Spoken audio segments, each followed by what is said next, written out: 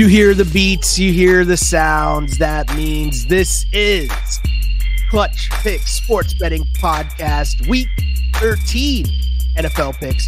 My name is Sheldon Alexander, back here again with my guy, Mr. Matt Russell, just putting in work. I got to say, I always talk about it each and every week. When you hit the double digits, when you get to the 10 wins, that's when I'm feeling good. And I've been in Raptorland the last, couple days, like heavy. But I will say, I was looking up, I would see this happen, I would see that happen. And I'm like, ooh, that looks like a dub. Wait, that looks like a dub too. Wait, hold on. What kind of week's going on here? And then I get on the Twitters and I see my man just handing out props left and right. I'm like, what's going on here? But this is what happens, because I said it a couple weeks ago. It's crunch time and gonna finish strong. And I mean, you've been going strong the whole season, but let's talk a little bit about last week, because on my end of things, we went 10-6 against the spread last week, bringing the total to 91, 85, and 4 as we continue to climb back up, trying to get back to where we were at the start of the season. Might not get all the way back there, but that is the goal. It's important to have goals, kids. But Mr. Matt Russell, I've talked and rambled enough here to start this pod. How are you, my friend? I'm good, man. I appreciate you sort of mentioning that, right? There's always feels like, again, I've been at the Score for about three. This is my third season at the Score.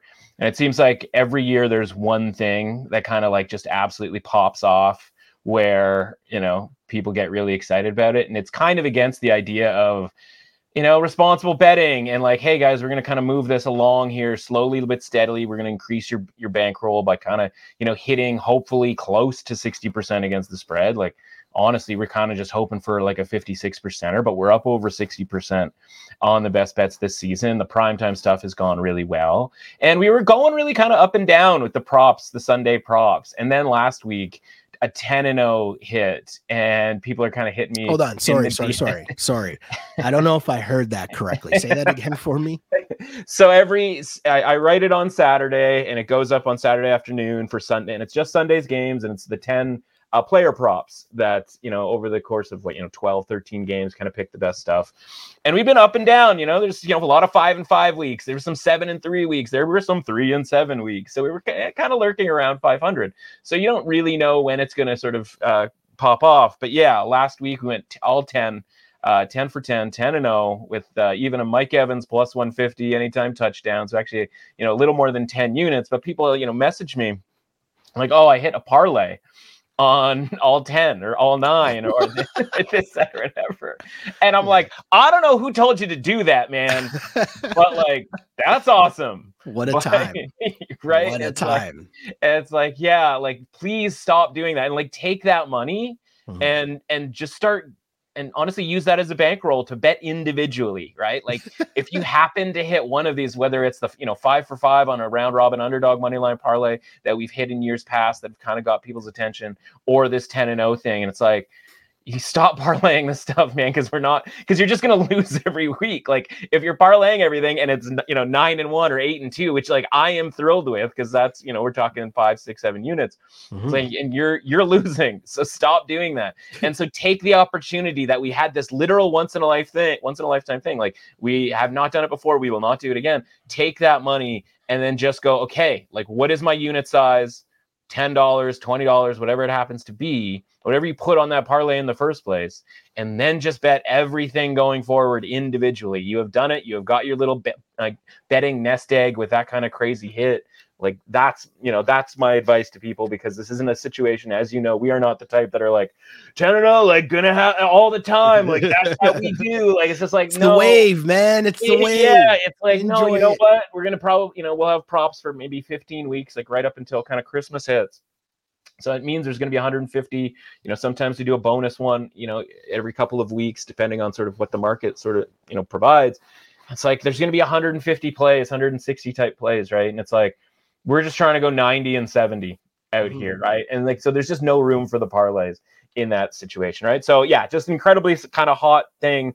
We were a Zay Flowers takeoff from covering on Sunday night and a 59-yard field goal going in from sweeping the best bets board as well. So it was almost just an absolute epic weekend, which is hilarious because Thanksgiving and Black Friday, especially Black Friday, with an absolute heinous over hitting with the Jets and the Dolphins, and along with the quarterback Tim Boyle going over. I was sitting there on Friday and then eventually Saturday, as I'm like in the process of writing the player props, I'm just like, what do we got to do out here? Because, we'll get to the Thursday night game here pretty quick, but like Thanksgiving and Black Friday did not go well last week. And so, I just kind of have to remember, like, if you don't love me on my, Thanksgiving and Black Friday, you can't love me on my 10-0 props, or however that sort of phrasing goes. So up and down, man. Like you said, the wave football, like we got super football that day. We got super football actually in college football as well, with a couple of rough beats to end the regular season. And then you wake up on Sunday and then just everything kind of goes right. Or I shouldn't say everything goes right, because I just mentioned two like pretty heinous beats on the Bills money line and the Chargers +4, +3.5. So, it's always lurking around the corner, both good and bad. So you just got to take it, in stride. I hear you. So huge shouts to a big, nice week 12. Let's try to keep the good times rolling in week 13. And as a wise man once said, you got to know when to hold them. No, sorry, never mind. I'm not going to sing it. I'm not going to do it. Anyways, we will get to Thursday night football before I just make a bigger clown of myself here. But start Thursday night football. We got the Seahawks. We got the Cowboys, because they just keep beating up on squads, sitting at a 9.5 point favorite at home against the Seattle Seahawks. And I'm going to ask the same question I asked last week, which, in that Thanksgiving game, it was the Cowboys were taking on the Commanders. We talked about the Commanders, comparing them to the other crap teams that the Cowboys beat up on, because the Cowboys just beat up on crap teams. Yeah. So I'm going to ask, are the Seahawks a crap team? Because I'm looking at it and it's 9.5, which isn't quite 10, but I'm still like, I feel like the Seahawks are functional, or they prove to be functional and shouldn't just be rolled over here. Am I wrong for being on the Seahawks +9.5? No, I don't think so. I think it's a kind of a pretty obvious theoretical buy low, sell high, right? And it's just, the problem is, and we've talked about this before with the Cowboys, I think we probably talked about it last week, probably the week before that. It's like, if you're high on the Cowboys when they were rated lower, as I was accumulating all kinds of Cowboys positions over the course of the season, which we had talked about since our our season preview episode, where it was like CeeDee Lamb, Dak Prescott, like let's grab those guys for awards and league leader type markets. And then you've seen over the course of these last 3 weeks where they've played these bad teams and them racking up these stats. And now the talk shows, right, the talking head shows are like, is Dak the MVP? Is Dak the best quarterback in the league? Is, this, that, or whatever. As we watch some of these other high-profile quarterbacks play in these high-profile games, and like we talked about with Kansas City and Philadelphia, you're watching these games, you're in the third quarter, and you're like, are these guys the MVP of the league? Like, and then, like, by the way, like Jalen Hurts is like +150 to be the MVP. And, they're a 59-yard field goal away from like him. I don't want to say being like disqualified from it, but like being kind of out of that mix. And then, maybe Josh Allen is all of a sudden like in that mix, right? Because everything is so like razor thin here.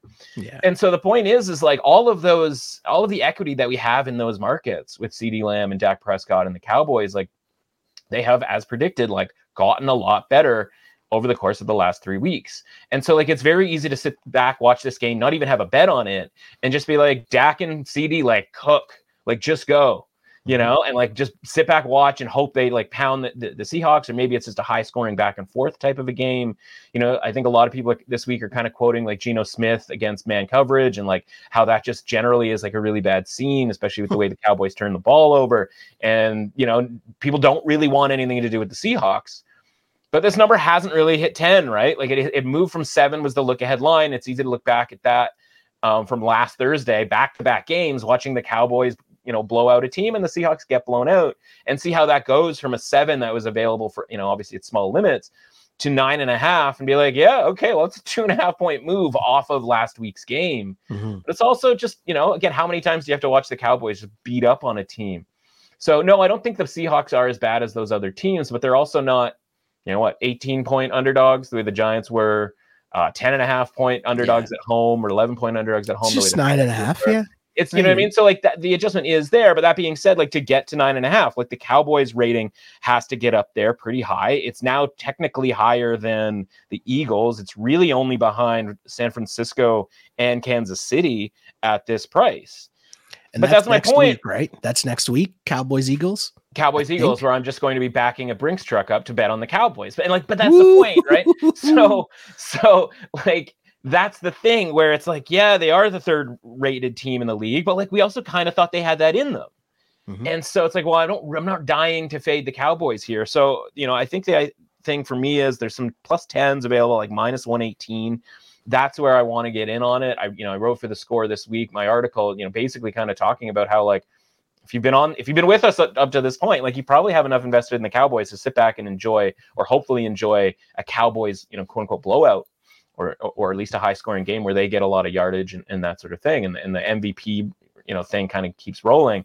And that's just kind of how I prefer to sort of watch this game. So I will have a small bet on the Seahawks just because that's what we do here, right? We look at the rating, we see that the Seahawks have been dipped below 50 in there, 50 out of 100, obviously 50 being dead average. They've dipped below that. So that's the buy low element to this, right? Yeah. A couple of weeks ago, if you'd said, Seahawks and Cowboys on a Thursday night, we'd be like, that's a pretty good game, like two playoff teams and yada, yada, yada, right? So, there is that element to it, but it's just like, it's hard because this isn't a team that we've been down on that have had 3 straight, really good games against bad opponents and boosted their rating. This is a team that like we expect to play well going forward, and we expect to win next week when it really, really matters.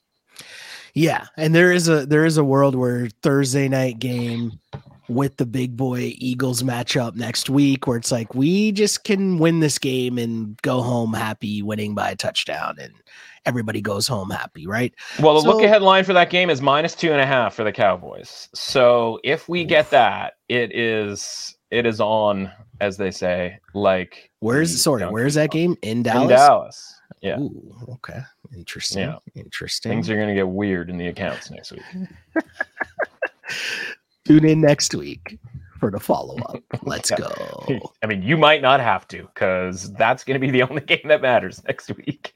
Spoiler alert. That's the only game that matters next week. Sure, a bunch of other teams play, but yeah.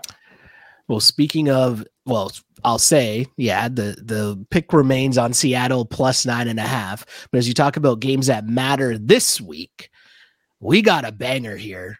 Niners and the aforementioned Eagles. Eagles at home as 3-point underdogs.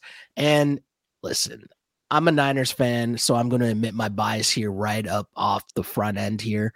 The Eagles, though, I don't know if I saw enough from them against the Buffalo Bills that showed me that they are the same team as they were last year. I feel like they've had a string of, if a play just goes one way or the next, do you know what I mean? Like they lose 2 games in a row, basically.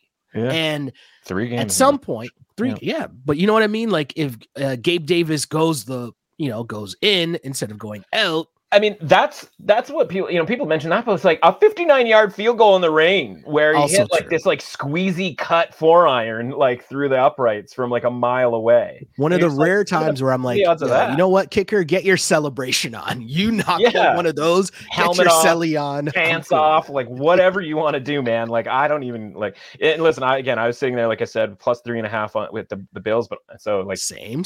We're hanging on for dear life in overtime, but like I also have Bills money line, and that would ended up cashing for us in the round robin underdog money line parlay because the Bears ended up winning the next night. And so it's like, like if we put us in a position where a guy needs to make a 59-yarder in the rain, like I'm gonna feel really, really good about it. And like I thought he was go in for sure. I got to be honest, I thought there's no chance he's hitting this.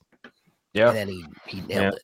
But going into this week against the Niners, this is interesting, right? Because you mentioned about the look ahead next week against the Cowboys. The Eagles have been getting a lot of breaks the last couple of weeks, and at some point, don't things have to like swing back the other way?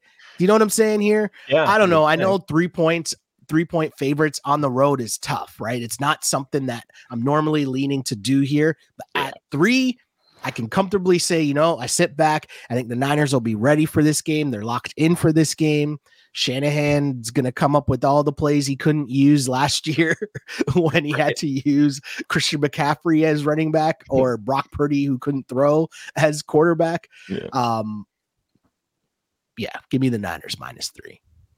So, I mean, you can get, it depends on sort of what side you want, right? Because like the best price at +3 is -115, and then get some -2.5 at around like -118. Obviously, with the key number of 3, again, your accounting doesn't, involve juice, right? So it's you're welcome to just take the Niners -2.5 at -118. Like, there's no reason that you should have, demand that the Niners win this by. Let's go. And honestly, once we get closer to the game time, it seems like Lane Johnson is going to be ruled in, which I think is part of the reason that this might have been driven all the way up to 3, because this line opened around Pick'em. The look ahead was actually like Eagles -1. And so at Eagles -1, I was sitting there going like, I can't wait for next week. Even before we get to the Eagles Dallas game, we're going to be on San Francisco at that price. So, it opens at, kind of pick 'em with maybe a little bit. I think it was like -115 money line on the Eagles, or excuse me, on the 49ers. I bet that. And then it gets up to 3.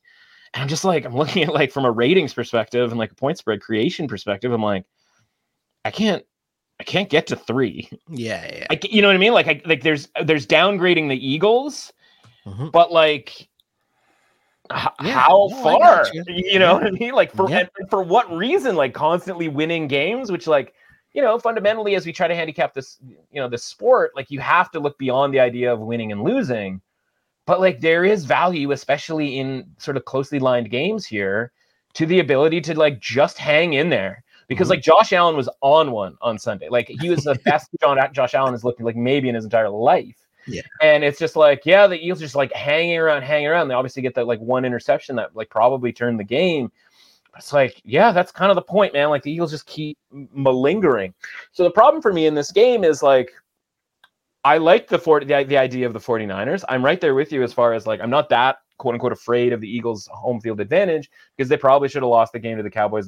They definitely should have lost that game to the Bills. And obviously they played in close games with like the Commanders, and they lost to the Jets and things of that nature, right? So it's just like, this is a team that probably should be around 7-4, maybe 8-3, something along those lines. But it's like everything I do about betting is like value and like being on the right side of the percentages and all of that kind of thing. So I'm sitting here looking at like a +3, like if this gets to like a reasonably priced +3, which it did very briefly this week at minus, I think, 110 or 115. I'd have to double check to see what I bet it at, because I did bet the Eagles. I bet back on the Eagles at +3, right? So I've got a position on, I have 49ers pick 'em. I got Eagles +3 for very small amounts, right? So I still have an opportunity here at larger amounts to go with one side or the other. And I just keep, going back and thinking like there's a lot that the 49ers can do to take advantage of the Eagles, especially like their defense, right? Like what's the Eagles' weakness, right? Their linebacking core, because they don't invest in it, because it's like the most sort of replaceable thing on defense, right? It's the running back position of the defense. Well, like that's going to be a problem against George Kittle and Christian McCaffrey, right? Like this is not, the Bills, where it's like they're constantly trying to throw the ball to Diggs and on the outside and Josh Allen's arm strength and all that sort of thing. The like 49ers will just, as will just like kill you in small amounts, right? And the small amounts turn into medium-sized amounts because of the way that, Shanahan runs that offense and all of the misdirection and all of that kind of thing. So I just look at that, and then I'm like, the same stuff that we had problems with regards to the Eagles, why we liked the Bills last week, which I think maybe a lot of people were sitting and going like, the Bills? Like, you guys have been down on the Bills all season. Like, we made so much money fading the Bills and blah, blah, blah. And it's like, yeah, but like, I'm still not stoked about the Eagles. So like, why would all of a sudden in this sort of rematch situation for the 49ers, would they have, obviously a long week having played on Thursday, fully healthy, undefeated with all of their dudes? It's like, I get why this is the case, right? Yeah. It makes sense just from like a on the field situation, even if I can't from a ratings numbers perspective, drop the Eagles down to the point, because I'm at my limit with the 49ers, right? Like, we are at a point where like anything higher than the 79 out of 100 is like historically great team. And maybe that ends up being the case. And maybe that's how we got to this number. And honestly, if they win convincingly against the Eagles, like then we have to start having that conversation that like, it was a weird blip that they lost 3 games in a row because of circumstance, injuries, etc. But full bore here, this Niners team is an absolute wagon.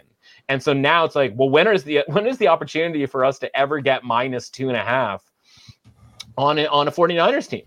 Like when is that ever going to come up again? Right. Like just probably isn't. So it's just like, yeah, well, like, why wouldn't you just take the really, really good team here against a team that has some holes in it? Obviously, we mentioned last week, Dallas Goedert not being around is like somewhat problematic. And again, we're still not seeing a ton of running from Jalen Hurts, or at least explosiveness from Jalen Hurts. So I don't have a problem with the 49ers here. I certainly would prefer I'd pay the extra couple of bucks here at like minus 118, even up to minus 120 for the 2.5. But I think the 2.5 kind of comes back more sort of naturally over the course of the weekend here. So I think you'll be able to get like a reasonably priced minus 2.5 on San Francisco. Okay. I like that a lot. Let's keep it moving here. We got the Lions at the Saints. Lions, 4.5-point road favorites here at the Saints. And I had to look twice to be like, wait, I'm actually on the Lions here. It's tough. And I'm reminding myself of, although the Lions lost me a lot of money on Thanksgiving, just starting Thanksgiving just on a terrible note, and then had the audacity to drag out Jack Harlow at halftime to just even more to just make me more mad and be like, what's going on in this game? But I realized, and I learned, and one of the lessons is I'm not going to be too swayed. I'm not going to be too angry the following week. And then I'm going to bring up sticking with rapping here. What was Jameis doing to Derek Carr? I just don't understand. I need an explanation. I need a backstory of Jameis rapping to Derek Carr. I need more information on what Derek Carr's reaction was to Jameis's raps. Was he rapping along as well? I say all of this to say I can't ride with the Saints. I hate the 4.5. I don't like it. It's in the Vegas zone. I know I probably should be taking the Saints plus the points, but I'm just not. I think the lesson has to be given to this Lions team. Much like San Francisco, as you just mentioned, they obviously have a long week because they've had a lot of time to think about what happened to the Packers. So I don't like it, but I'm on Detroit minus 4.5. Yeah, it's tough. You watch, let me put it this way. You watch the Bears on Monday night. Yeah. Right? We were on the Bears, money line, we're on the Bears, plus points, all that stuff. And you just go like, that was a trash game too. That was a trash game, and Justin Fields like refused to throw the ball like further than 2 yards down the field, right? But like a week before, it was a sling festival for Justin Fields against the Lions defense. Yeah. Then 4 days later, it was a sling festival for Jordan Love against the Lions defense. And it's just like, I think because of the Dan Campbell thing, which by the way, like it is asinine that he is the heavy favorite for Coach of the Year this year. It makes no sense. He just, you know what I mean? Listen, they almost lost to the Bears. They just got smoked in essentially prime time, the primest of all the times, Thanksgiving. And it's just like, plus 170, plus 150 for Coach of the Year. It's like, for what? Like winning the division they were favored to win the division in, and like they'll probably finish 12-5. Maybe they run the table the rest of the way, but it's like a 12-5 record for a team that like was 9-8 or whatever it was last year. Like it doesn't make any sense. Anyway, total digression there. So the point is like this Lions defense, like not good, man. And so the issue with the Saints, right, is, and they, they're peppering Derek Carr with questions about their red zone conversion rate, which like didn't exist. He threw a pick 6 in the red zone. Taysom Hill fumbled in the red zone. Otherwise, the Saints like almost definitely win the game against the Falcons. Like that was an absolute donation giveaway. But like that's kind of what the Saints do, right? But then every once in a while, the Saints like go on the road, beat the Colts or smoke the Patriots or whatever, and you're just like, Saints aren't that bad. So is this going to be a situation where it's like, the Saints aren't that bad? Like home game, they move the ball finally against the Lions, who I kind of have, they're rated certainly higher than the Jaguars, but like I kind of have them pretty comparable to the Jags, where it's like, they're involved. These teams are going to be in the playoffs. Like they are going to win their division, pretty kind of scumpy division, to be completely honest. But it's like, I don't think that really all that much of them, from like a contending type situation. Like I don't put them on the big boy tier. Right. And it's like Saints probably, I mean, listen, maybe they should have beat the Jags. They got obviously a little bit confused on that Thursday night game when Trevor Lawrence allegedly had a knee injury, but was like running like a gazelle through the secondary. But like they came down to a drop pass, Foster Moreau at the end from forcing overtime in that game. And so I look at it that way, where it's like, okay, the comparable game in this situation here is that Jags game. The Jags defense was way better in that game against the Saints than I think the Lions are going to be in this game. So I just kind of look at this going like, nobody's going to like the Saints here. But normally the reason we don't like the Saints is like they're favored by like 7.5 points against anybody, or they're like favored on the road against the Vikings or this team or that team. We haven't had underdog by like a decent chunk here. Yeah. Saints against, again, by the way, like a team that will give it up from an offensive standpoint, right? Mm-hmm. So I just think like this probably feels like another close game. Maybe the Lions pull it out late, but like the way Jared Goff is not protecting the football, I mean, that was the case against the Bears. We're like, oh, it can't be that bad. Cannot be that bad. And then we watched the game against the Packers and it's like, oh, it's actually like worse. And the fourth down plays that Campbell was kind of, again, maybe that's why he was the coach of the year favorite. Those fourth down plays that were like constantly getting converted over the last like year, basically the last calendar year, like those dried right up against the Packers, right? And you see how like terrible play calls. That fake punt was just a horrible call. Like, what are you doing? And it's like, when that goes against you, right? Like some of the tarnish or some of the shine wears off and that gets a little bit tarnishy. And like, that's just variance, right? And we talk about that with other coaches who go for it in fourth down a lot. Like you're going to look like a genius when it works, but when it doesn't work, you're putting yourself in a really, really tough spot. And they don't have the defense to kind of, make up for that. So I think this is going to be actually like a pretty close game. I think the number is as high as it is because, to be honest with you, I would expect it to be a little bit lower. It's because the Saints have gotten a pretty significant downgrade, in part because we're not sure how many receivers they're necessarily going to have in this game. But if like the Lions are such that like just dudes are going to be wide open, receivers is a pretty replaceable type of position, right? So I don't think that's going to matter as much. You might just get a ton of Alvin Kamara, in the secondary potentially. Who knows? Yeah. But I think the Saints are just going to probably play that grimy type of game. They're going to kick you a lot of field goals. They're going to be up for a smash mouth type situation. Maybe a lot of Taysom Hill maybe hangs onto the ball because again, that fumble was a killer too in that game, because if the Saints take the lead in that game or get that to a close game, like Desmond Ridder was going to quote unquote take over in a negative way. And again, then we probably have a completely different view, but this is another buy low situation where the Saints are rated as low as they have been all season long. No, I hear you. I see you. I'm picking up what you're putting down. You're not doing it. I'm a week away from like just being really, really, really mad at the Lions. I'm just trying to not overreact to last week, and I really dislike Jack Harlow. But he might be the new. Is he the new Drake? Because there's a way I could go with this conversation that I don't think is for this pod. In the span of 3 days last week, he took out the Lions on Thursday, and then he took out Louisville on Saturday in their rivalry game against Kentucky. Louisville would have had, at least sort of a malingering outside chance at the, if there was complete chaos this Saturday for a playoff spot, because they would have been 11-1 going into the game with Florida State this week. But now they're merely spoilers because Jack Harlow was sitting like cross-legged on the ledge in the end zone as Kentucky was just pouring touchdowns in right in Jack Harlow's face, like literally pointing at Jack Harlow with like the L's down move.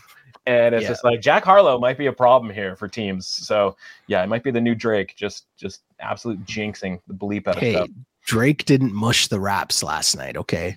Raps got a win against the Suns. The damage he was in the locker room after the game, like in the huddle. I'm like, what is going on here? Again, as I said, I could take this conversation in a whole different way about Jack Harlow being an industry plant, but that's a whole other topic for another made up. Yeah. Right. He's not a real person. No. Like that performance was straight AI, right? Like his AI rap. There's more real stuff on Dolly Parton than there is on Jack Harlow. Yeah. And see. Moving on. That's my way of saying I'm hesitating on the Detroit Lions -4.5. On to the Broncos. Broncos at the Texans. Texans at home and 3.5-point favorites. Going against my Texans, and I'm saying my Texans because, you know, I feel like I have a soft spot for Texans at this point, you know? And my guy DeMeco, obviously I keep bringing them back to San Fran. And Russ. You were on the Jags last week, though, with me? Yes. Yeah, yes. Okay. Right. And I'm saying, like, this is hurting my feelings, though. Like, it's tough.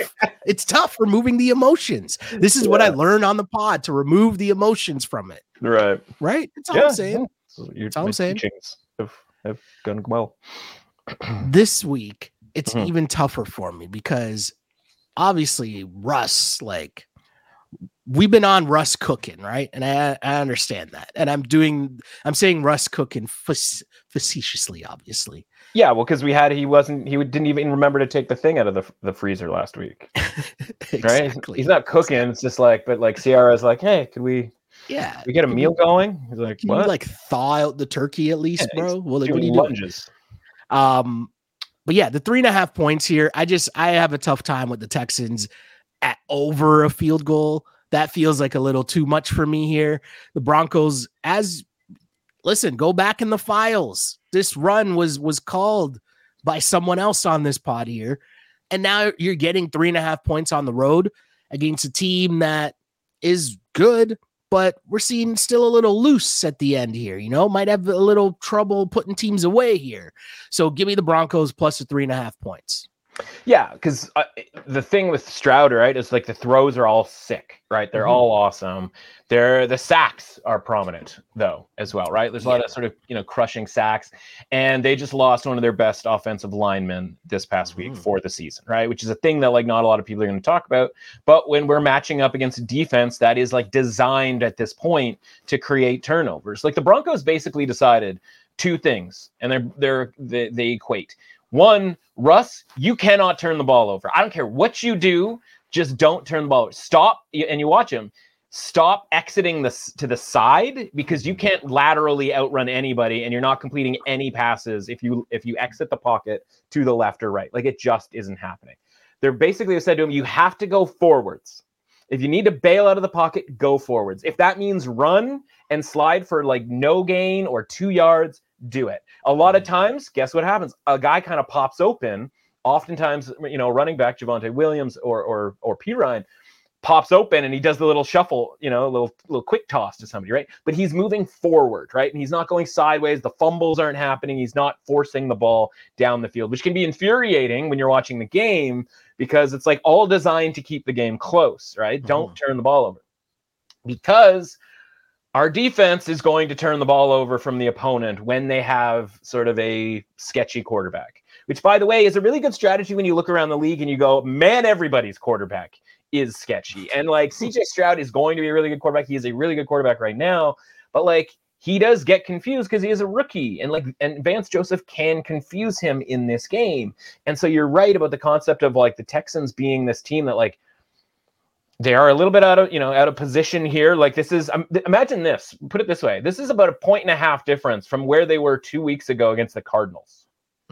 Imagine comparing the Broncos to the Cardinals, right? Yeah. Right? Yeah. Like, I'm sorry, the Broncos are so much better. This edition, this team that's won 5 straight, this team that is defensively now built to turn the other team over. Like, it's like people keep talking about like turnover, regression, because it's like, I think the ratio is like 15-2, 16-2, something like that over the course of this winning streak. It's like, yeah, or like you keep going up against quarterbacks who are going to turn the ball over, and you have, a good defense that has a plan. Like, yeah, you're going to be in a lot of games. So like, I hope the Broncos win this. Explain to me why the opposite doesn't count. Like, if you weren't getting turnovers before, but then you are getting turnovers, where's the term for that? Right? Like, doesn't the math that way too? Right. It's like, yeah, when people are not forcing turnovers, they're like, well, they can't force turnovers.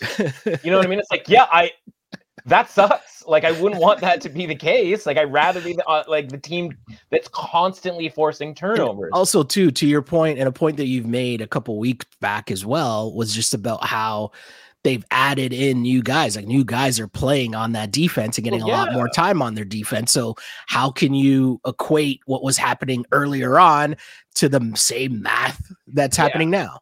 Yeah, and I think we've gotten to the point through this 5-game win streak where people are like, okay, no, like the defense is not the same. But the problem is they're assuming that these turnovers that have been created can't keep going. That's like, well, if you've coached a veteran quarterback to literally just don't bleep it up, and you have like a bona fide defensive coordinator who's like gotten head coaching jobs because his defenses were good enough, and especially particularly forcing turnovers. And by the way, you have the talent of guys like Patrick Surtain and some of these other players that they have popped in, right? We talk about like Jaquan McMillian and stuff and guys like that. And it's like, yeah, why wouldn't I expect them to keep sort of turning teams over? And this defense is different than a defense that they faced against the Cardinals, the defense that the Texans faced against like the Buccaneers and stuff like that. So it's like, I think this game is going to kind of be like the game that the Broncos want to play, which is that like 17-14, 20-17 type of a game here. But because people are so like into the Texans and just them sort of conceptually, and they're more fun to watch, then I think that's why this number has gotten kind of the, where it has been, because we talked about the rating for the Texans, like blowing through 45 out of 100, which is kind of where we had them capped, because we're like, how could this team be sort of an average team?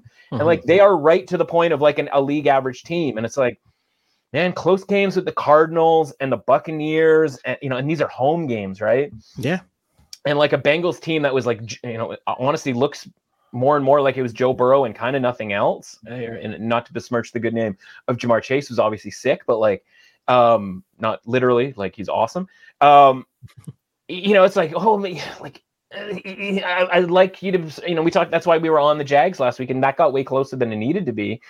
But it's like, yeah, because I'm still waiting for like the Texans to kind of blow somebody out, win by margin. And like, I don't think the Broncos are that team, because the way that they have sort of figured this thing out, as far as like, you know what, look around the league, man. If you don't screw stuff up, the other team is going to screw stuff up. Yep. And you can take advantage of that. And so like, this just might be a situation where I've decided basically the rest of the year I'm betting on the Broncos every single week until somebody tells me that like their rating has gotten like completely off the rails.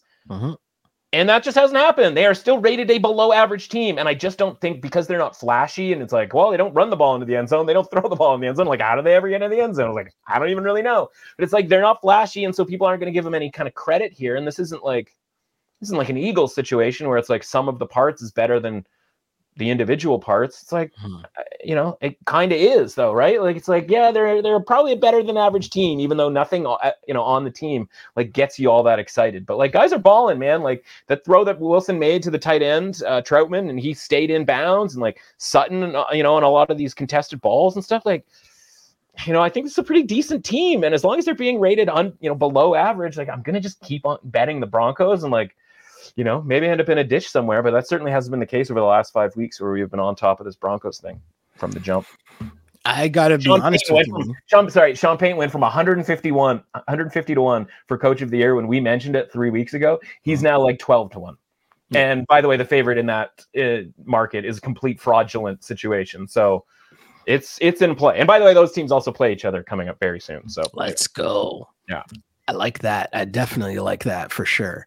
Let's keep it moving with the Browns at the Rams. Rams at home, another 3.5 point spread, and another 3.5 point spread that I'm looking at and thinking, hold on here. What I find this really tough. That's just what I'm saying here. Rams, huh? Just wait until we talk about this game. But sorry, I got so excited. Just go ahead. Finish your thought. Who do you felt this way about PJ Walker coming back, man? But no, that's the problem. This is we'll get there. All I'm saying here is I need some explanation on this line, because I understand what's going on with the Browns, right? The Browns are struggling at the quarterback position to like have a quarterback play the position for longer than 2 weeks. But the Rams at the same time, the Rams are like sneaky, like in the mix here. Yeah. Right. And at the start of the year, people were talking about fade the Rams. The Rams are going to be like, are they trying to get Caleb Williams? Like all this stuff going on. And here they are, and we're in week, what is this, 13? 13, yeah. And they're 3.5 point favorites. Like, I'm kind of surprised here. What's going on? So they were 5.5-point favorites when this line opened up, because the sort of thing was that, Myles Garrett was in a sling after the game against the Broncos, right? Oh, we have that on tape now. It's not going to come out. And yeah, it's not going to come out. We definitively have that on tape. Okay. Just making sure. It was pretty clear. But then they went and they, gave it a look, and they're like, actually, he's day to day and like could play this weekend. You're like, oh, okay. I bet on the Browns at 5.5 because I was with you. I was like, how could we be this far off? Because I'm like, I can't get there with my numbers or my ratings or the estimated ratings so far. But the deeper you look into the Browns, right? Again, for all of the excitement that people had over the defense, if you go through the games and the circumstances for the first 6-7 games where they built up all of this sort of reputation, there's a lot of very kind of cushy type of matchups, right? And obviously a lot of those are happening at home, especially when the weather gets colder. And the numbers get pretty good against because they face the 49ers and they don't get absolutely destroyed by them where most teams would, and that would affect their numbers, right? So it's like a lot of these circumstances for the Browns have made their defensive reputation. But you actually watch them play, it's like they give up a lot of big runs, right? Like they get gashed on the ground a fair amount. And so I could see that with the return of Kyren Williams last week and how much he matters. Like there's a bunch of players, and I kind of want to do this, I don't know if it's a decent concept or not, because it's kind of unmeasurable. And we hate to kind of do that. But I want to do this concept where it's every team's most important player that no one factors into the point spread. And Kyren Williams might be that dude for the Rams, right? Because he kind of opens up a lot more stuff for Matthew Stafford and the offense in general. That being said, it was against the Cardinals, who really knows? But in the past, that's been the case. The difference between the Rams and a team like the Texans, where coming into the season, as you mentioned, nobody really liked the Rams, is that it was Matthew Stafford, could be hurt. Obviously, the, Cooper Kupp situation with him being hurt. It's come on, man. And obviously, basically, those two and Aaron Donald being the only kind of reputable names, right? Well, all of a sudden, Tutu Atwell and Puka Nacua start contributing, and we see that Kyren Williams is an important sort of player here. The offensive line getting a little bit better, gelling. It's not where it was when Todd Gurley was running amok necessarily. And by the way, Sean McVay has done actually a pretty nice job here, and is kind of a low key, if they end up making the playoffs, latent coach of the year type of candidate. They do have kind of a bunch of tough games, obviously, coming down the stretch. So I'm not necessarily expecting that. But the NFC and honestly the AFC, you look at all the teams in the wild card, and it's a grim group, right? The wild card round in the NFL this year is going to be a rough scene from a point spread or competitive nature standpoint. So this number has fallen back down to 3.5 because Garrett seems to be okay. Where people think this seems to be going as the looming re-entry of Joe Flacco back in our lives this week is nutty to me. You mentioned PJ Walker. He's basically, out of the mix. DTR got absolutely destroyed in that game against the Broncos. Yeah. Completely legal hit. Got flagged because it was too good of a hit. We haven't really seen anybody, Brock Purdy sort of did come out of a concussion protocol and play later that, the following week. So the expectation, it seems is that Joe Flacco, straight out of coach on the airplane, is going to be involved. And I decided a long time ago, or at least I'd like to think that I decided a long time ago, that if Joe Flacco was going to be involved in a football game, I was going to bet against Joe Flacco. But people seem to think that the line's going to drop to 3 if Joe Flacco plays. That's the pulse of how people feel about PJ Walker and DTR, which I think right now are kind of rated about the same. And it's you guys are nuts if you think Joe Flacco is a good thing. Now, again, I might be way off, and the Browns might win this game outright and all that kind of stuff. And listen, if it's a matter of turnovers and high leverage plays going the wrong way, anything is possible. Yeah, I just look at this going all right, I'll sit around and I'll wait for this -3 that's allegedly going to pop up. And then I will come back hard on the Rams over the top of that original position, that +5.5 that I had on the Browns. So that's how I'm playing this. Wait and see who the quarterback is. See if for some reason the involvement of Joe Flacco, means that we're taking money here on the Browns and we can get this down to -3. But I like the Rams here. again, this is just me not wanting anything to do and actually being kind of excited about betting against Joe Flacco in the year 2023, which is like such a crazy sentence to say. Like, I can't even believe we're here, but here we are.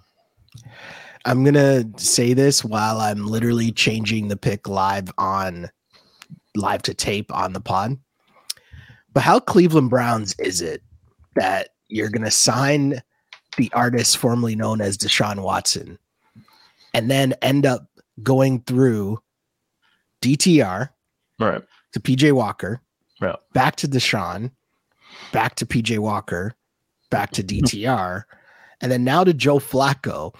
And pretty much the entire time we've been told that it doesn't matter who's their quarterback. Like there hasn't been that varying of a difference between You're right. starting. Like how insane is that? That is actual insanity. Yeah. Like I'm not saying there's not a difference at all, but like it's marginal where you wouldn't think that would be the case going from all four of those dudes. Yeah, we've talked about the Browns rating and like trying to get it figured out with all of the machinations of the quarterback being in and out. And I have a note that says Deshaun Watson was sort of 50, had them rated at 51 out of 100, which is like obviously pretty dead nuts average. Mm-hmm. So that's the note for next year, right? Where it's like when we're having this conversation and Deshaun Watson's actually playing and how do we rate the Browns? How do we rate the Browns? We go, well, when he was in, they were rated around a little bit above average. Of course, they will probably be rated well above average next year because whatever reason, people are every year trying to make the Browns a thing, right? It is fetch. Stop trying to make the Browns a thing, even though we trash the Browns, but like they're sitting here at 7-4 and in a relatively cozy spot. But that's kind of the mix. That's the kind of the point, right? Where you're looking at this going like, how are the Rams favored? The Rams at 4-8 or 5-8 or whatever, 4-5-7, whatever they are right now, right? Like they're facing off against a 7-win team, and they're the team that's favored by not only 3 points, but like over 3 points. And so it's a little bit like the San Francisco Philadelphia thing where people are like, the Eagles are underdogs at home. And it's like, yeah, as well as I do, like we like our underdogs that are underdogs. Right. And like when a team is good and they're, 10-1 or whatever the Eagles are, not to go back to that game, but like when that happens, it's like, yeah, man, there's probably a reason that team is an underdog. Like, the odds makers don't just like hand out 10-1 teams as 2.5, 3 point home underdogs and like think they're going to get away with it, right? Like there has to be something to that. So this is kind of like the homeless man's version of that, where it's like you can look at this and being like 7-4, Browns. I don't care who's there. And Joe Flacco, he's won a Super Bowl. It's like, yeah, it's been a long time since Joe Flacco was a guy I was interested in betting on. So anyway.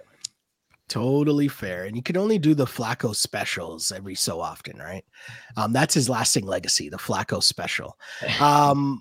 Colts at the Titans. If you don't know what the Flacco special is, by the way, like that's just throw it deep and hope for pass interference. Exactly. Colts -1 at the Titans. I'm on the Titans here. This, although just seems like the prototypical NFL mid-off.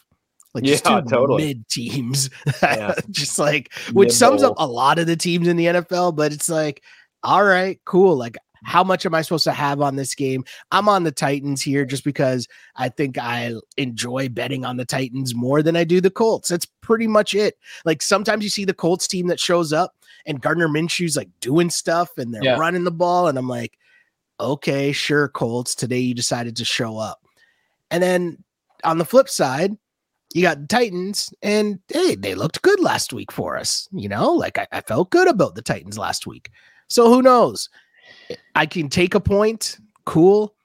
Yeah. It's basically a pick 'em though, right? It's like,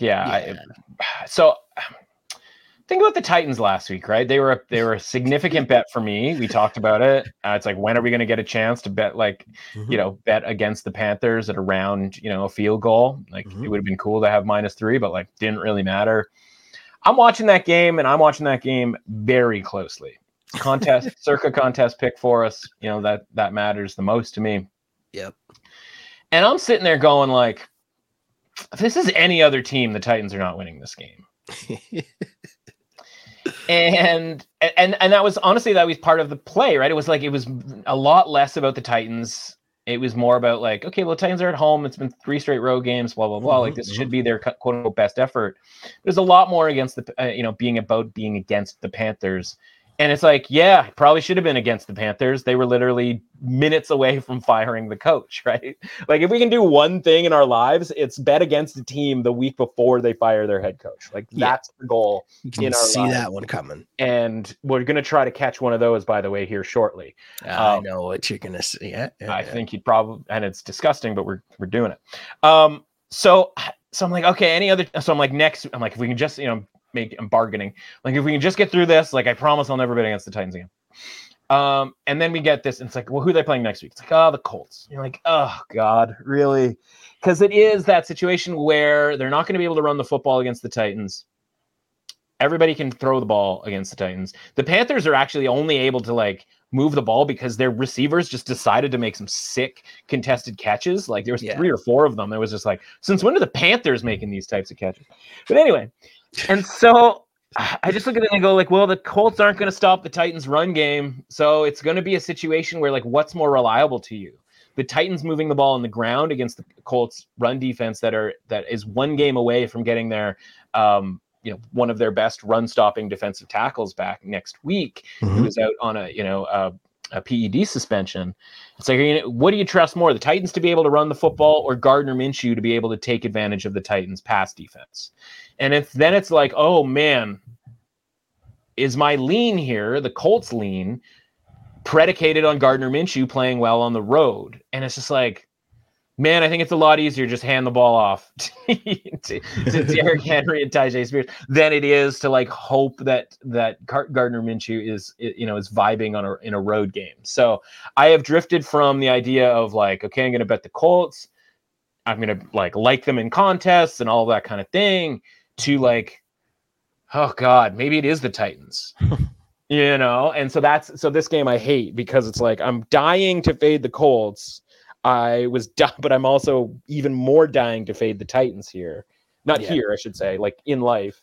And both of those things, the backing the Colts when they get when they get better run defense, which honestly should happen next week on the road against Cincinnati, I think that's a way more interesting spot here. So I kind of actually want the Titans now to win this game so that we get a better price on the Colts next week on the road against Cincinnati, maybe even like an underdog type price. So that's kind of where I've ended up landing with this game, where it's like, maybe you just don't have a bet on the side here. And you're just kind of hoping that the Titans trick enough people that when they win this game, maybe the price for the Dolphins next week, because the Titans go and visit the Dolphins next. I mean, imagine the Dolphins pass offense against the Titans pass defense in Miami on a Sunday night, right? Yeah. If the Titans win this game and we can get that number under 10, where it's like, oh, Mike Vrabel underdog, like we get that whole song and dance for a week, and we get minus 9.5 on the Dolphins next week. It's 11.5 look headline. That's a pretty far way to kind of go here. Like to me, that's kind of the best case scenario for us here, is that we just kind of leave this game alone and hope the Titans win and kind of messes with the market here a little bit for next week. So that maybe outside of the Eagles Dallas game, we do have a couple other bets next week. I will say, speaking of games that should leave alone, I feel like there's a lot of those on the board this week. Yeah. Moving on to the Chargers as 5.5 point favorites on the road against the Patriots. I stared at this for a very long time because like, hold on. What is like the NFL is a weird scene right now. There's just a lot of stuff going and you got to take the step back. And I'm like, yeah, the Patriots are down bad. They lost to Tommy DeVito bad.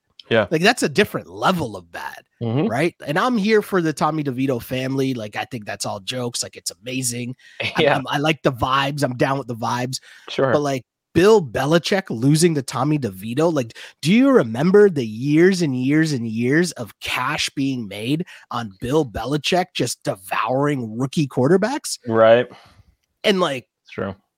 Just a weird scene. I don't know what's going on, but that's how we get to this line of 5.5. The Patriots being a home underdogs to a team that, I mean, I don't know if you're talking about this coach maybe getting fired, but either way, I say all that and I'm still on the Chargers. Like, I just can't have parts of the Patriots right now under any circumstances. And I know I shouldn't say that because that's not a a thing to do gambling wise. Yeah. When you're losing to Tommy DeVito, what am I supposed to do with this? Well, we talked about it, right? It was a very clutch loss from a draft position standpoint. I'm like, by the way, we were on this last week, right? Oh yeah. Yeah. They, along with the Bears and, shout out again to the Bills, where that was the three legs that should have cashed for the round robin underdog moneyline parlay, because it was like, I think both these teams don't really have any interest in winning from an organizational standpoint. And like, if you told me like years from now, we found out that, what is his name? Connor Ryland or whatever the kicker is, his name is for the Patriots. If he has like, there's a $1 million check or like a briefcase full of cash from Robert Kraft somewhere for him missing that kick, like would not be surprised whatsoever. So Kraft what I'm definitely get his son to handle that. He wouldn't do that himself. Yeah. There's son or like, some nephew, like a cousin Greg type situation. That's a cousin Greg job if there ever was one. Definitely. So it's easy to look back and be like, hey, didn't you guys say like the Patriots are going to be like, quite obviously trying to lose the rest of the season? And like, I would say to you, like, I still somewhat believe that. That being said, the Chargers are dead. I know. Absolutely dead. Like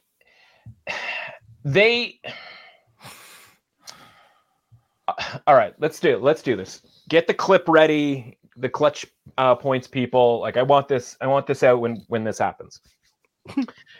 Patriots are going to win this game outright, and Brandon Staley is going to get fired on the tarmac on the way back to Los Angeles. Like we are going to find out that Brandon Staley gets fired on like from your girl Maria Taylor on Sunday Night Football, like the pregame show. Like that is going to have happened by the time. It's like Jason Garrett is going to be the first one to weigh in on this situation. He's probably going to try to angle for the job, to be completely honest with you. But that's what's going to happen here, because like the Chargers, we know about the Chargers defense. They kind of like put everything out onto the table there on that Sunday night game. That was like, well, maybe if we win this game, like the AFC is such a dumpster fire, like we can get, keep malingering here. It's like, no, they're out.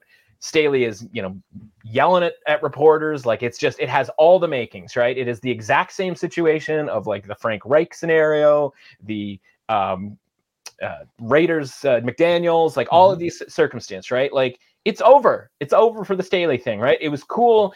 When he started, he was going for it on fourth downs. There was a 4th and 1 in like the third quarter of that game where they were down. I think they were down 2 scores at the time, where like he didn't even go for it. And it's like at that point, you don't even trust your own offense. Because part of the whole thing with the 4th down stuff was like, well, I don't trust my defense, I trust my offense.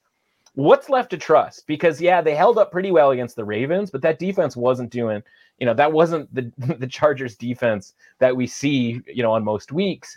And like, I don't care if Bailey Zappi or, Malik Cunningham or me or you are playing quarterback. Like whoever is getting the reps leading up to this game, like I think they can have success with some really basic stuff. Ramondre Stevenson. The Chargers are like 4th worst in the league at defending tight ends. Like let's put a bunch of tight ends out on the field, right? Like do the easy stuff.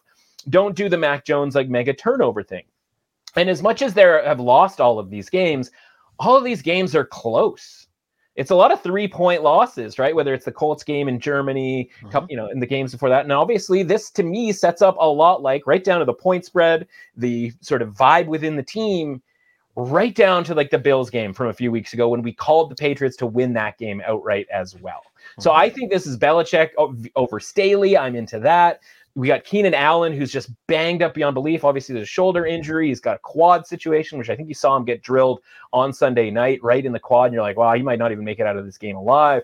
And it's like, I think Bill Belichick is going to take away Keenan Allen. And then you're left with a bunch of guys who honestly like are just not good, right? Jalen Guyton, not good. Yeah. Obviously Quentin Johnson gets a lot of like flack. He's just not good, right? And Austin Eckler not moving all that quick. We're not getting like that, Austin Eckler by the goal line type situation here. So this Patriots team, while kind of stinky, like the defense is pretty good. And like this game is probably going to go under. I'm atrocious from a luck perspective with unders. If it wasn't evident between the Jets and Dolphins on Friday, like we can have the best bet on the planet and still somehow lose when it comes to a total. But like, how is this game not like super grimy, 17-13, 17-14 type of thing? Yeah. And like, if they just don't turn the ball over here, I think the Patriots can get a couple of touchdowns, and I'm not convinced that the Chargers can. And so, speaking of other, comparative games, and this is going to be a weird one because we lost, but like, how is this any different from the bet that I would make a million times over and over and over again? And that's the Chargers and the Jets from a couple of weeks ago, right? It's like, okay, you know what? If the Chargers get a punt return touchdown and recover all of the fumbles in the world, then yeah, they're probably going to win and cover this game. But like, if I'm not getting a second chance at betting that situation, I'm getting a second chance at betting like a situation very similar to it here. So yeah, I think the Patriots just beat, don't do much, but they beat a really just dead Charger team. And Staley, like, they don't even let him on the plane. I mean, like, maybe they let him on the plane, but like, we're talking about a 10 a.m., Pacific time zone. There's a lot that can happen in the, when you've got a full day after they lose this game at 1 p.m. Pacific Standard Time. They're gonna have a lot of time to fire this clown, and it's time for him to go. Yeah, no, I totally got you. The pick has been changed to New England plus 5.5. The Chargers, yeah, it's funny because in my notes it said, Chargers favored by 5.5, primed in the Vegas zone. The Pats are bad, like losing to Tommy DeVito bad, but the Chargers are the Chargers. They're just dead. They are just DED dead, right? And it should be it is worth mentioning that this line was +6, right?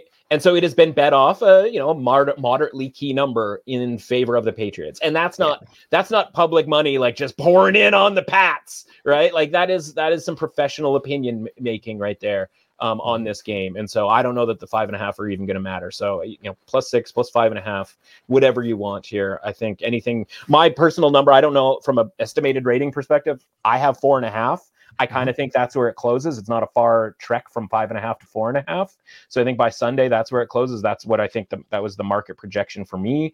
And, again, I don't know if I can go far enough down with the Chargers.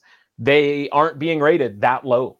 They haven't been like knocked into the below average team category, but like, what else do you have to see? The record's below average. The defense is below average. The offense is below average. Everything about this team is below average. Like, why aren't they being rated below average? Whereas, by the way, like the Patriots are like at the absolute bottom of the market. And well, they should be because of the Tommy DeVito situation from last week. But it's like, that's a buy signal, right? For again, a home team that, listen, they at least, the rest, other than the kicker, the rest of the guys were at least trying out there. Fair enough. We know that there's still a guy trying to come back to play quarterback for this team, but still a interesting case nonetheless with the Jets, who are 3-point underdogs at home to the Falcons. How bad are the Jets with your man's Boyle at QB to cause the Falcons as 3-point road favorites? Yeah. This is just a world that I cannot participate in. I would like to think that, I know last week we talked about, and you got me to switch to the Miami Dolphins, and it was totally based off of Boyle just not being ready. I mean, ready is like a compliment. Good. I you know what I mean? Aware. So now a week later, I'm sitting here and it says +3, and this is just, everything about this game feels gross. Everything about like these last like 3 or 4 games feels gross, if I'm being honest.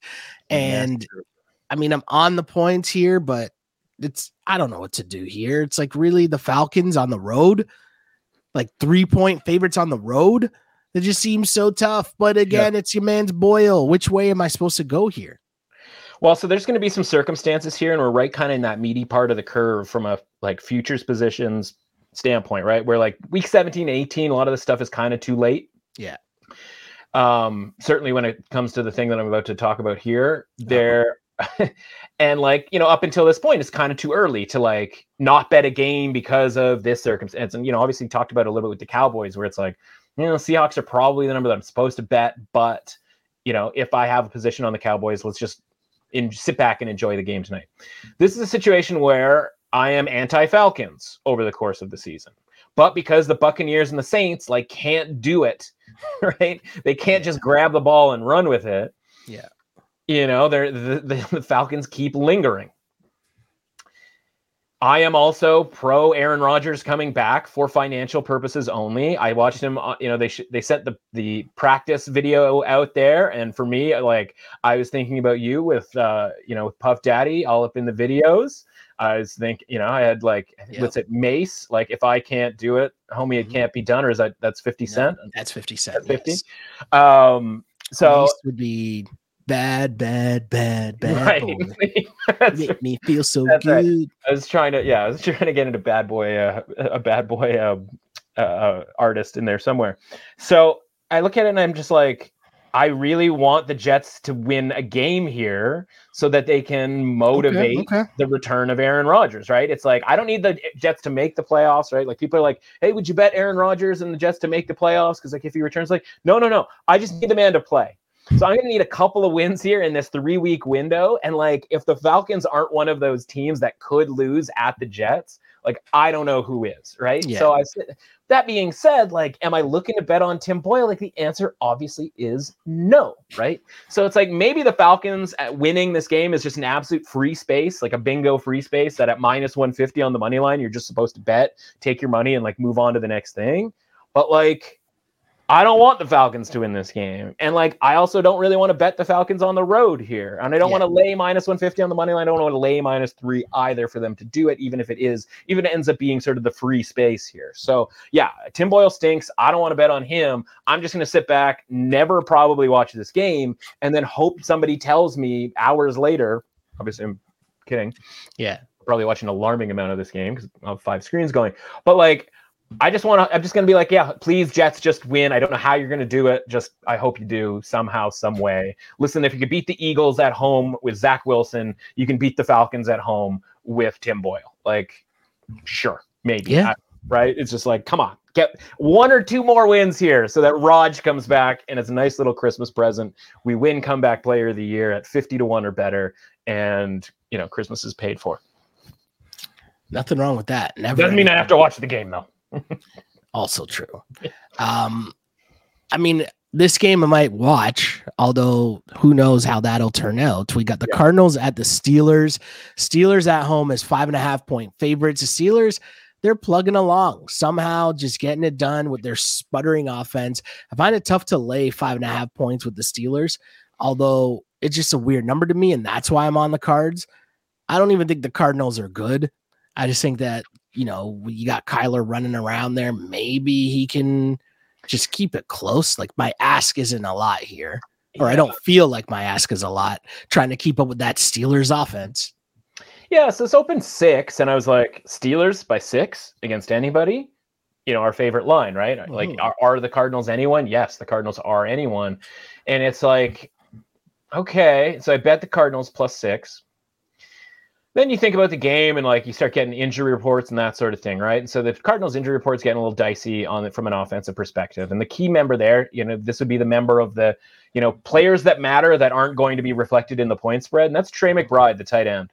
Okay. We've talked about him a little bit, I think, before, and we've certainly bet him in the prop market through, my writings over at The Score.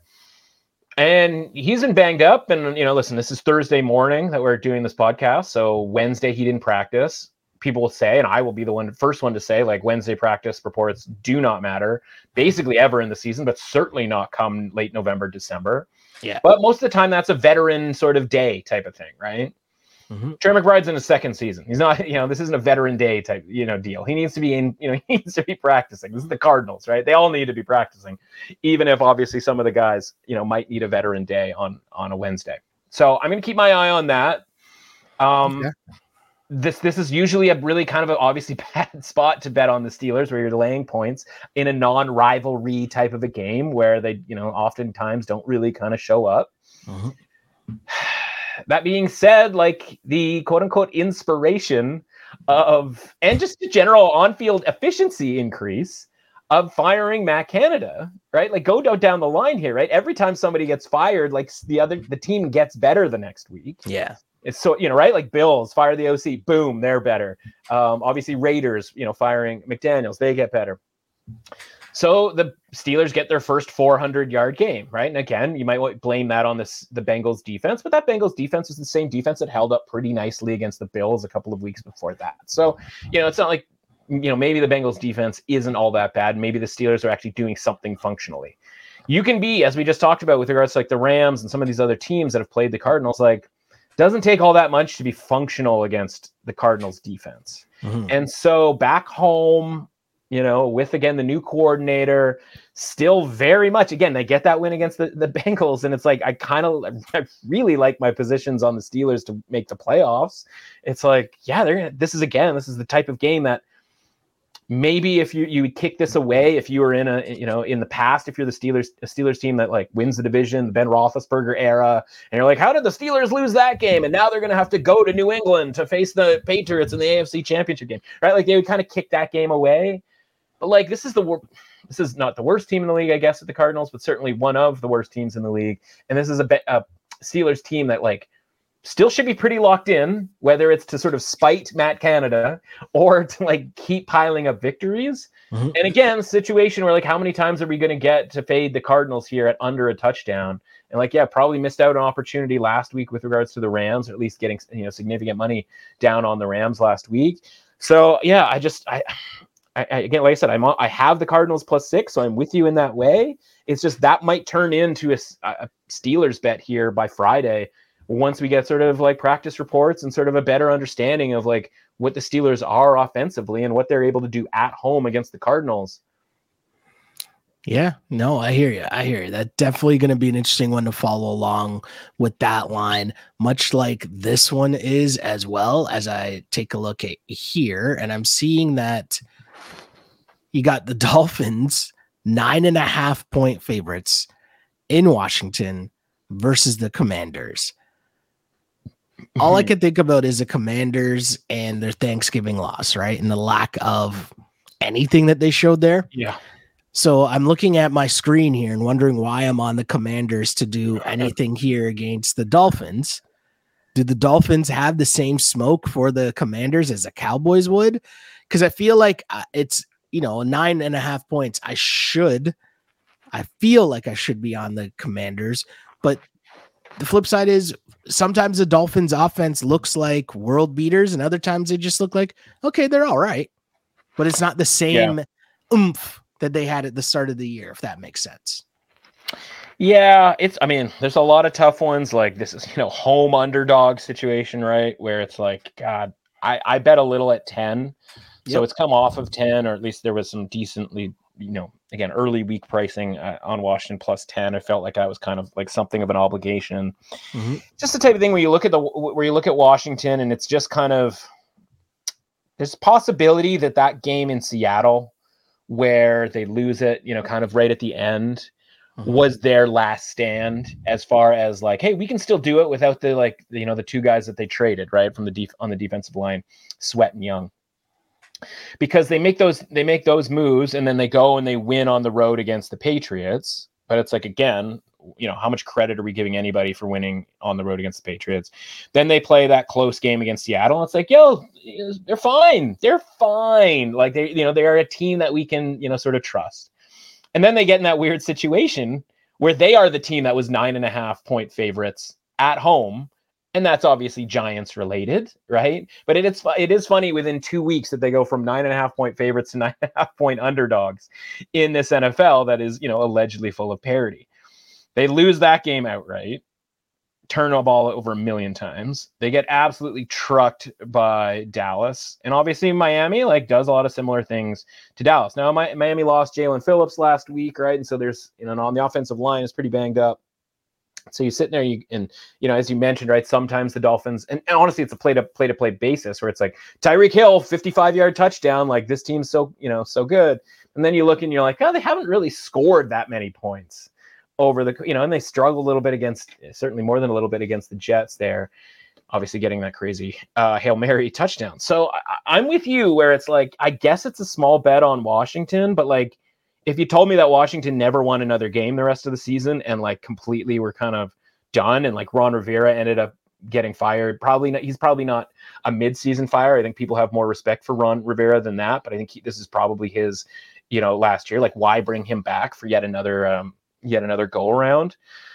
So yeah, like this is definitely not like an excited I'm on the underdog type situation, because we get into this part of the season, and this is worth mentioning as a whole, right? You want to be on a lot of underdogs to start the season, right? Because as much as we tell ourselves during the course of the summertime, I know this team is this and this team is that and blah, blah, blah, blah, blah. Right? You want to be on underdogs because we don't. We think we do, but we don't, right? And so you get a lot of those big prices because a lot of that is based on assumption. In the middle of the season, you want to be on a fair amount of underdogs because we have a very small sample size, and we get obsessed with the idea of through 5-6 weeks, some team being this, when the reality is like, no, it was just 5 or 6 games. We are now hitting the point of the year where we know who everybody is. The bad teams are very much likely to just check out on the season, whether it's trading players or whatever.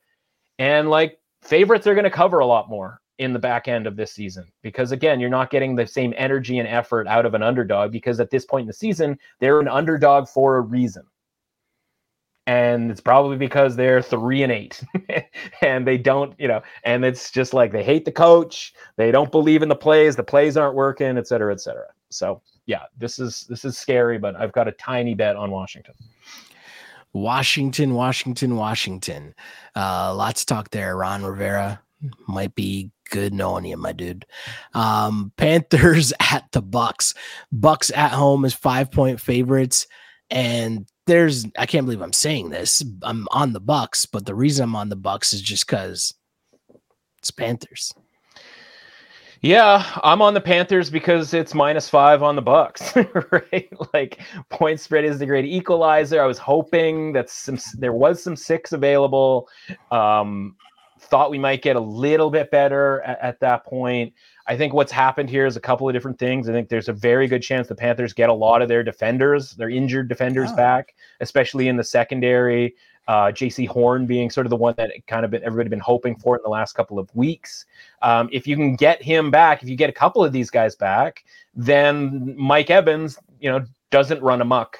Particularly deep, particularly in the red zone, which is unfortunate for those of us who have Mike Evans to lead the league in touchdowns, receiving touchdowns. That has, again, another thing that's equity has gotten considerably better in the last couple of weeks. But your man's, where are you on your guy Baker here? Baker as a favorite of like almost a touchdown. You can call it the like coach bounce, right? The fire the coach bounce here. You can, but like there's going, we always talk about like, okay, are things changing? And it is, offensive coordinator gets fired. It's like, is that going to change? They fired like 3 different guys, right? It wasn't just Frank Reich. Like Deuce Staley went, like this other dude got fired. And like Jim Caldwell is now kind of in the mix. And I think that's a guy that a lot of people have respect for in the league and think probably should have gotten a third coaching opportunity. And listen, I don't love, we were literally bet on the Titans because they were facing the Panthers last week. But like the Panthers play pretty good defense. They can run the ball when they're not running it with Miles Sanders.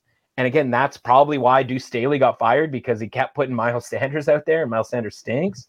So like, and by the way, like the Buccaneers defense isn't any good. Like we just watched them get trucked pretty significantly. Like I was on Buccaneers teaser last week at +8.5, as we talked about.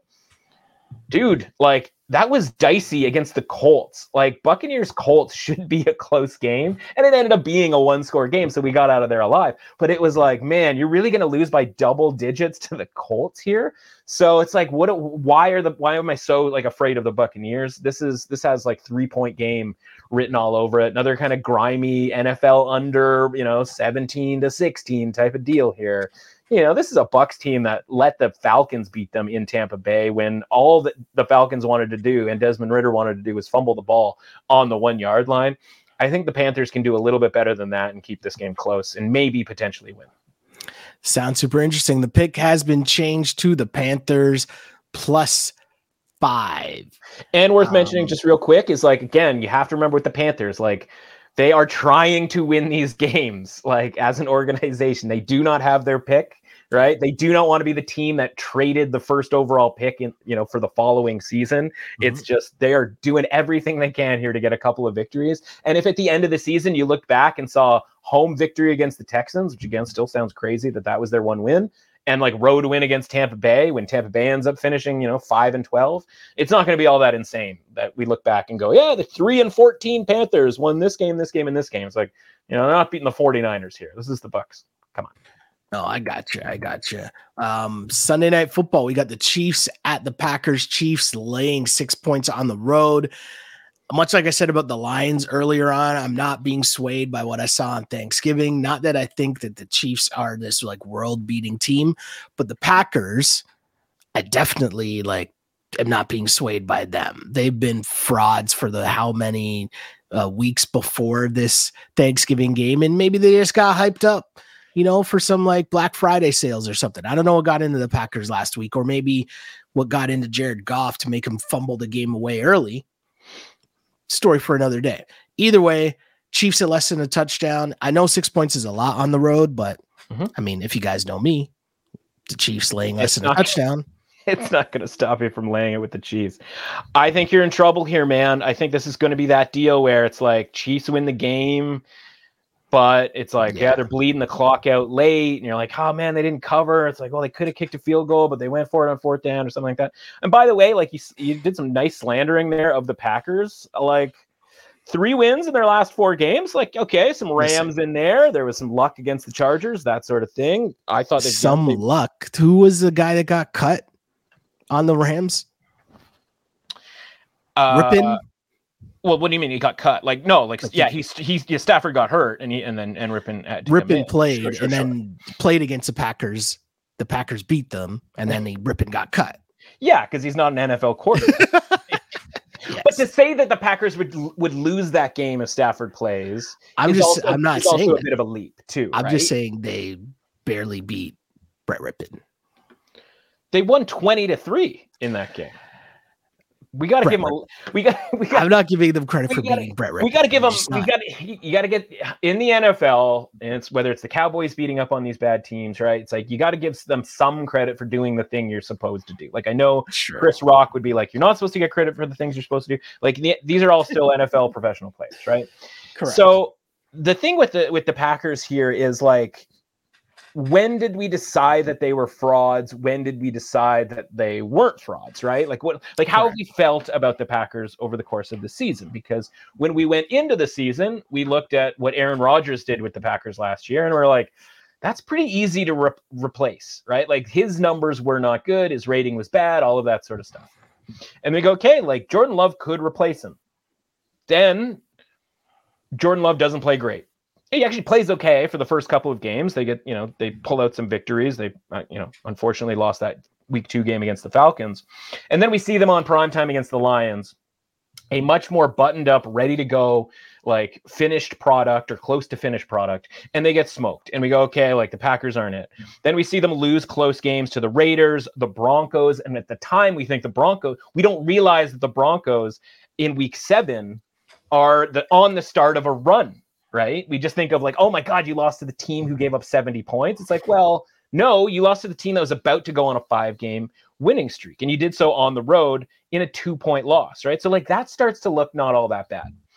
They lose to the Vikings. Kirk Cousins gets hurt, but like Kirk Cousins was playing really good football at that time. He had just beaten your San Francisco 49ers.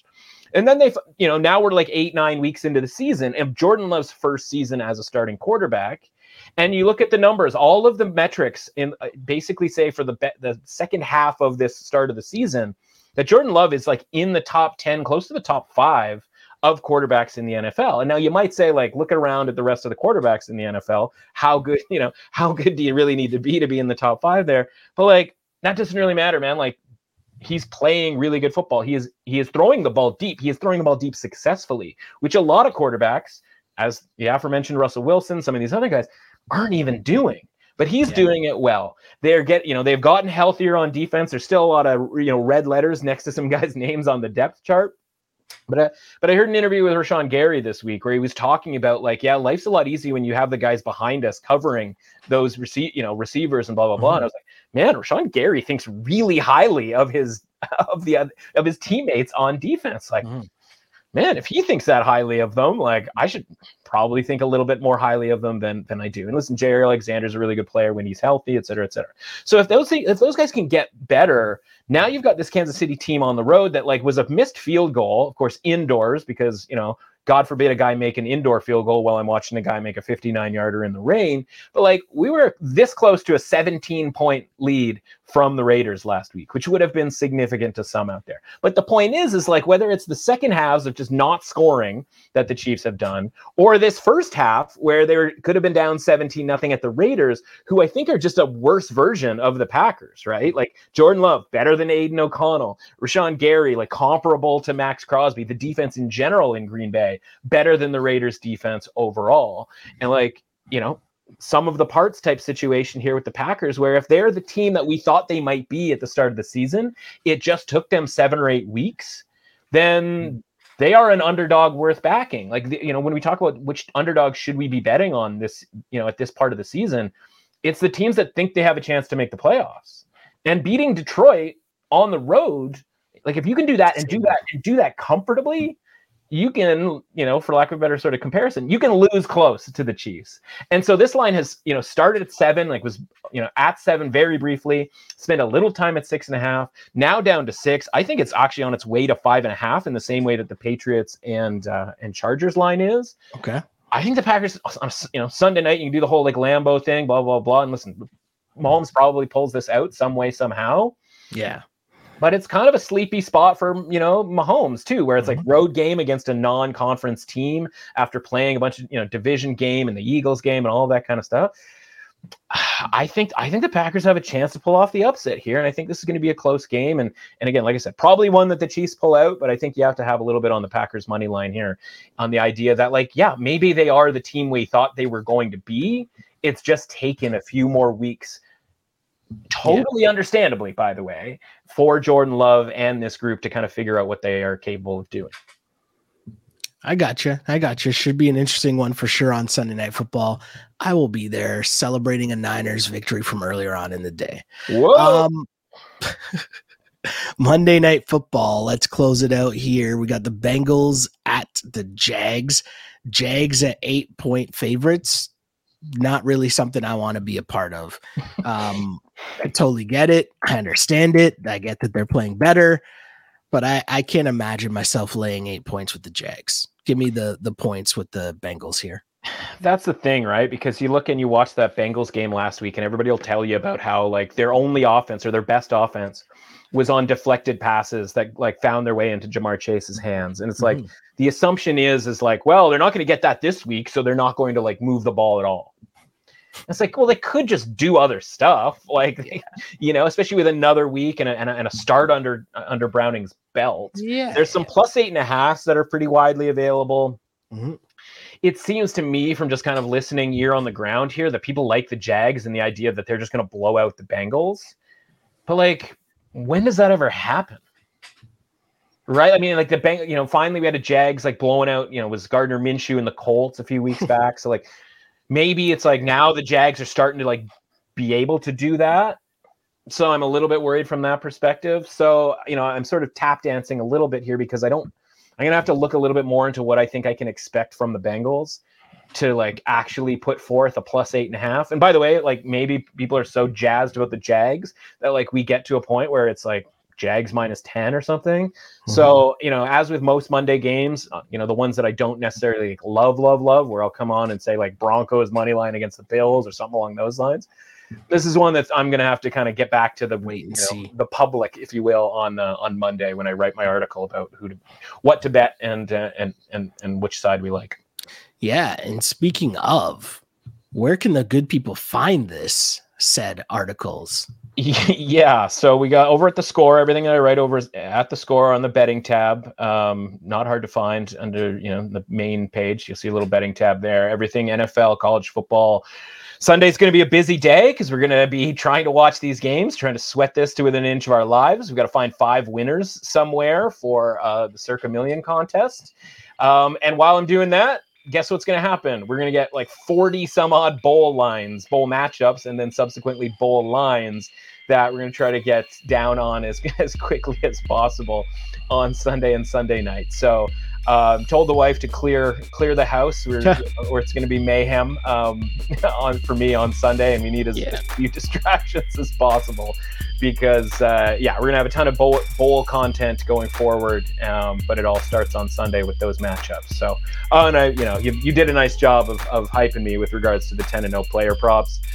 Just remember, everybody, we're headed right back to 5-5 this week, but hopefully over the course of the season, with not that much time left to bet on player props reliably, hopefully we can stay above 500. Hey, just continue to ride the wave, as I always say. You can find me on the app formerly known as Twitter at Shell Alexander, on Instagram at Sheldon Alexander. Huge shouts to people liking and following this pod wherever you're listening. Thank you for supporting us. Thank you for blessing us with a like, a share, a retweet, whatever all that fun stuff is. We appreciate that. And as I always say, I used to pray for times like this to rhyme like this. This is the Clutch Picks Sports Betting Podcast. As always, unpolished and unapologetic. Until next time, see ya.